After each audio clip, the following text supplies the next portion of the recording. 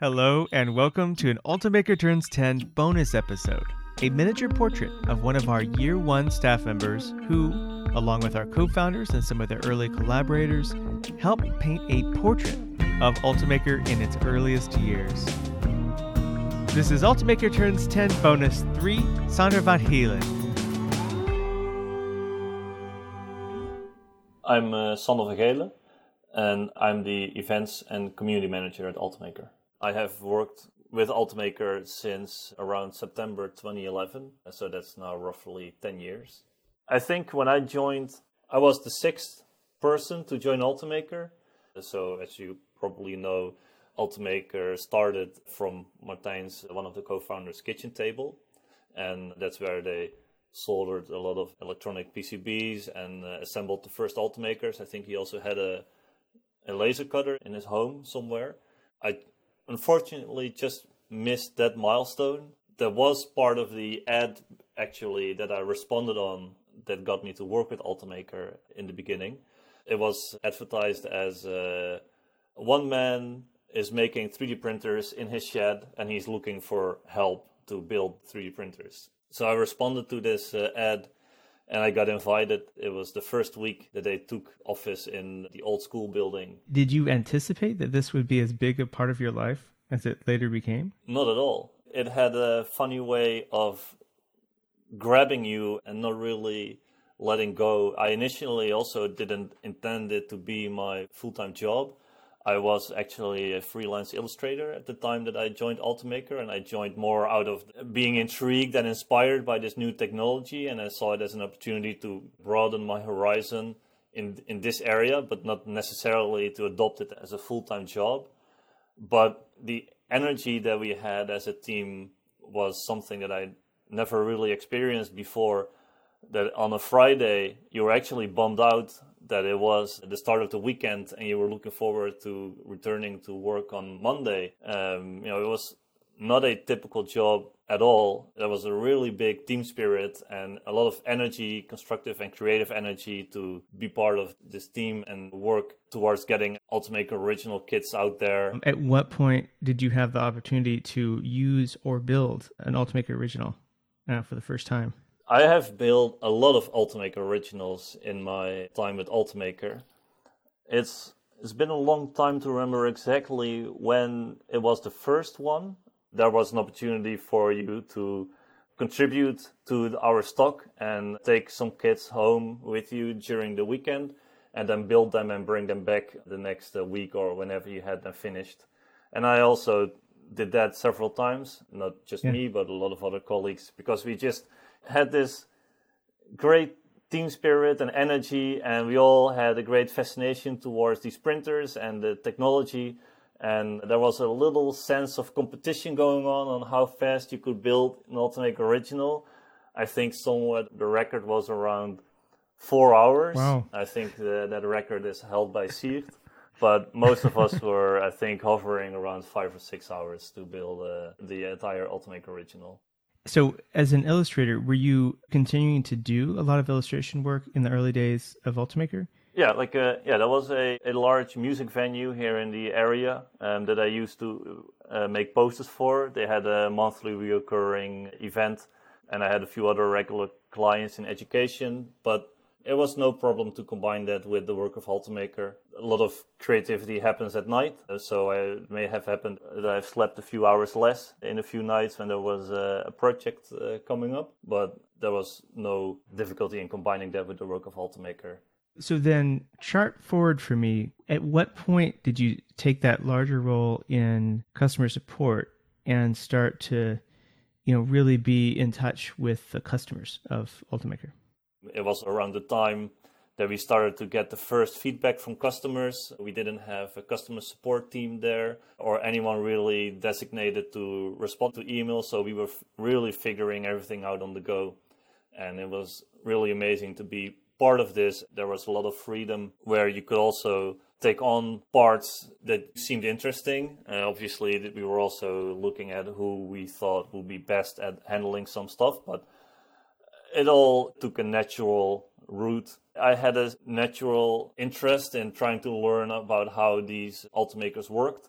And we needed people to also respond to customers who bought their first Ultimaker original. At that point, I became the sole point of contact for Ultimaker, for anyone who tried to reach out to us. All the customer emails, the tickets went through me. I was behind the desk answering the phone or the general info inbox. And that's how I got to know the majority of our customers who reached out to us. And I think that was the first step up to becoming the community manager. We saw a lot of potential in the community where not everyone needed to reinvent the wheel every time that they made a print profile for a certain material or they figured out a good machine settings to get the Ultimaker to work. I remember in my second week of working with Ultimaker, I was part of one of the first Ulti evenings that we hosted. And that was very local. It was people from the Netherlands. Some people drove for an hour or just over an hour to join these Ulti evenings and just learn from each other how to get the machine to work and how to work with certain profiles. And this was a great opportunity for us to get to know our customers, get to know them personally, and from customers to learn from each other. And that was also my first introduction with our actual customer base. So it was just me and Vincent, who by now also left Ultimaker, unfortunately. He migrated to Canada. Originally it was Vincent who was asked to organize the events. And we were just figuring things out on the go with all the best intentions of the world. I went to my first event, which was the TCT show in the UK in Birmingham.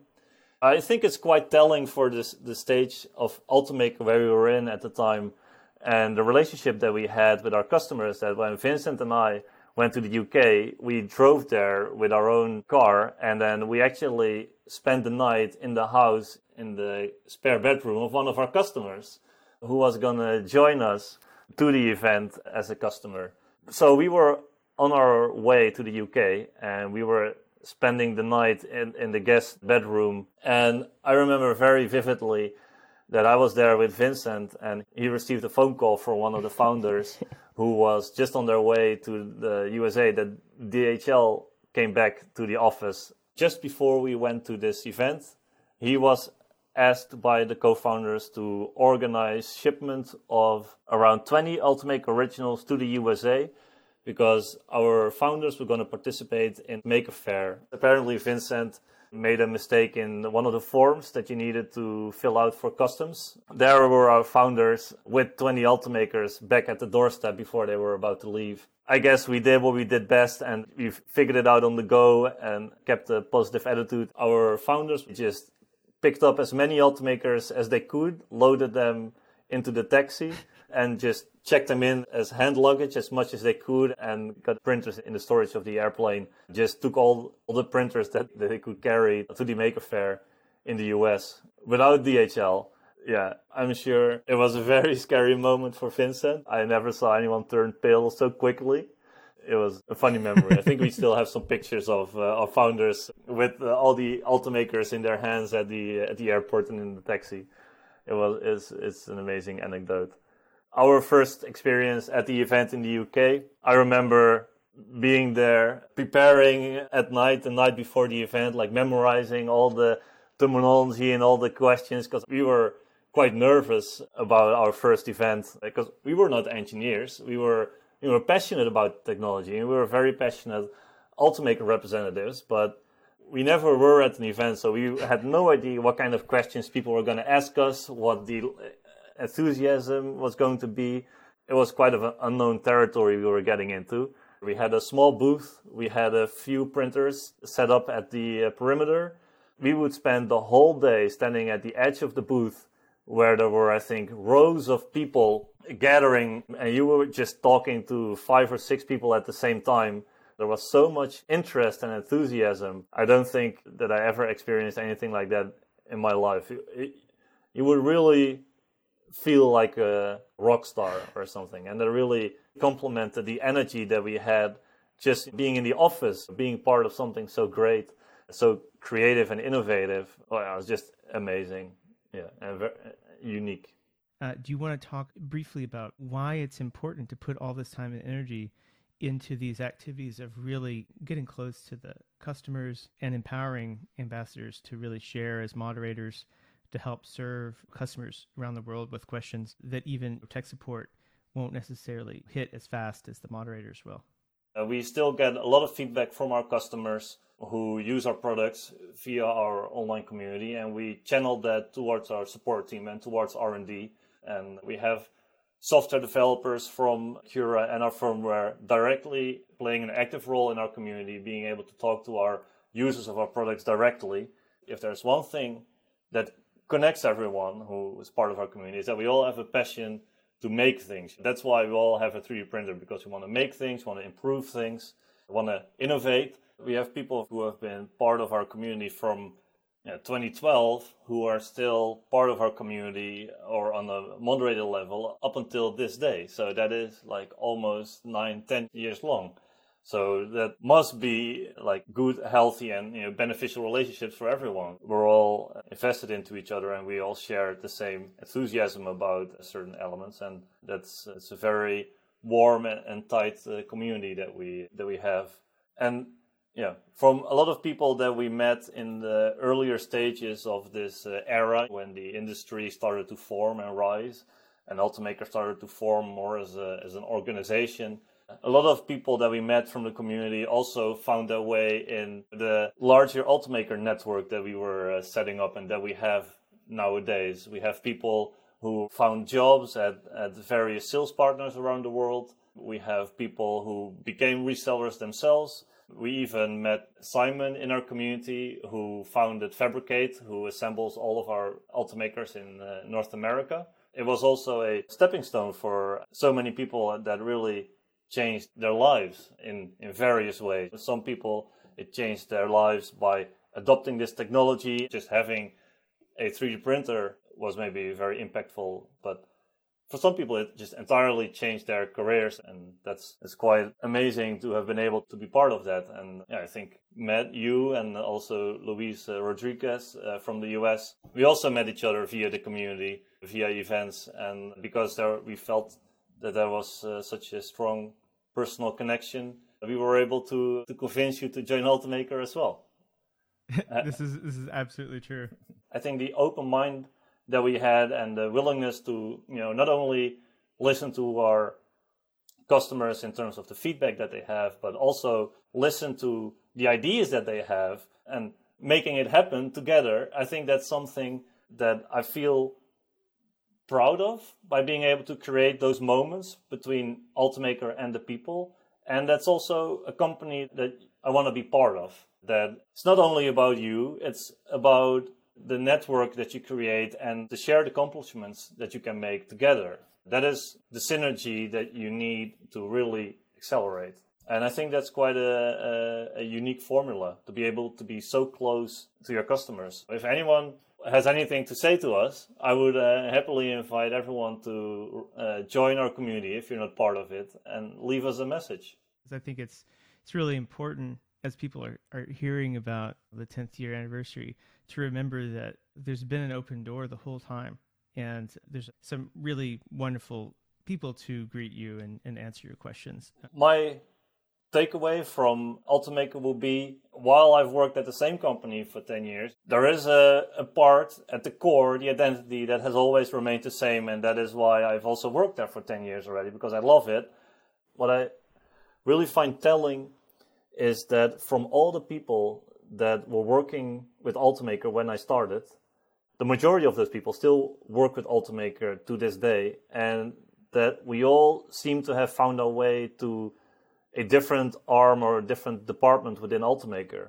I found my way to the marketing department. We have people who are in quality control, at R&D, in UX, and customer support. And I find it quite beautiful that the people of the first hour, who are maybe at the heart of Ultimaker, we all found our way to these different fingertips of the company. Every of these departments have a big part in what Ultimaker is as a brand, and what our products do, and who we are as an identity. They all hold up some of our values in a different way. By now we have around between 300 and 400 employees all over the world. So that is a huge change in the type of company that you are. While you're still the same company, you now work together with colleagues in different time zones and different countries, entirely different cultures, receiving the opportunity to invite the most dedicated community members to the headquarters, or being able to fly practically all over the world to attend and organize these trade shows.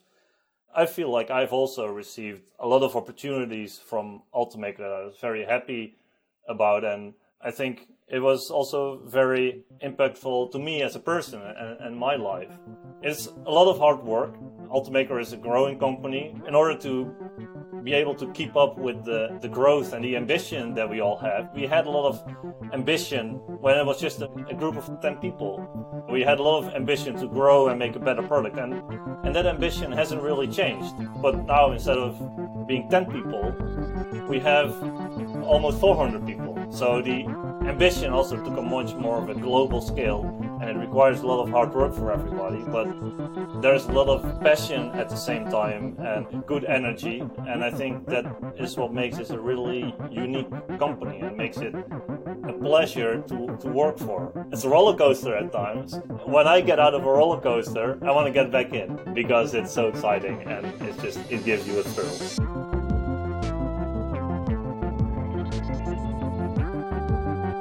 Thank you again to this week's guest. We'll return next week with another full episode of Talking Additive. And in 2 weeks' time, join us right here for our next bonus episode. Don't want to miss any of this great content? If you haven't already, you should subscribe to Talking Additive wherever you listen to podcasts.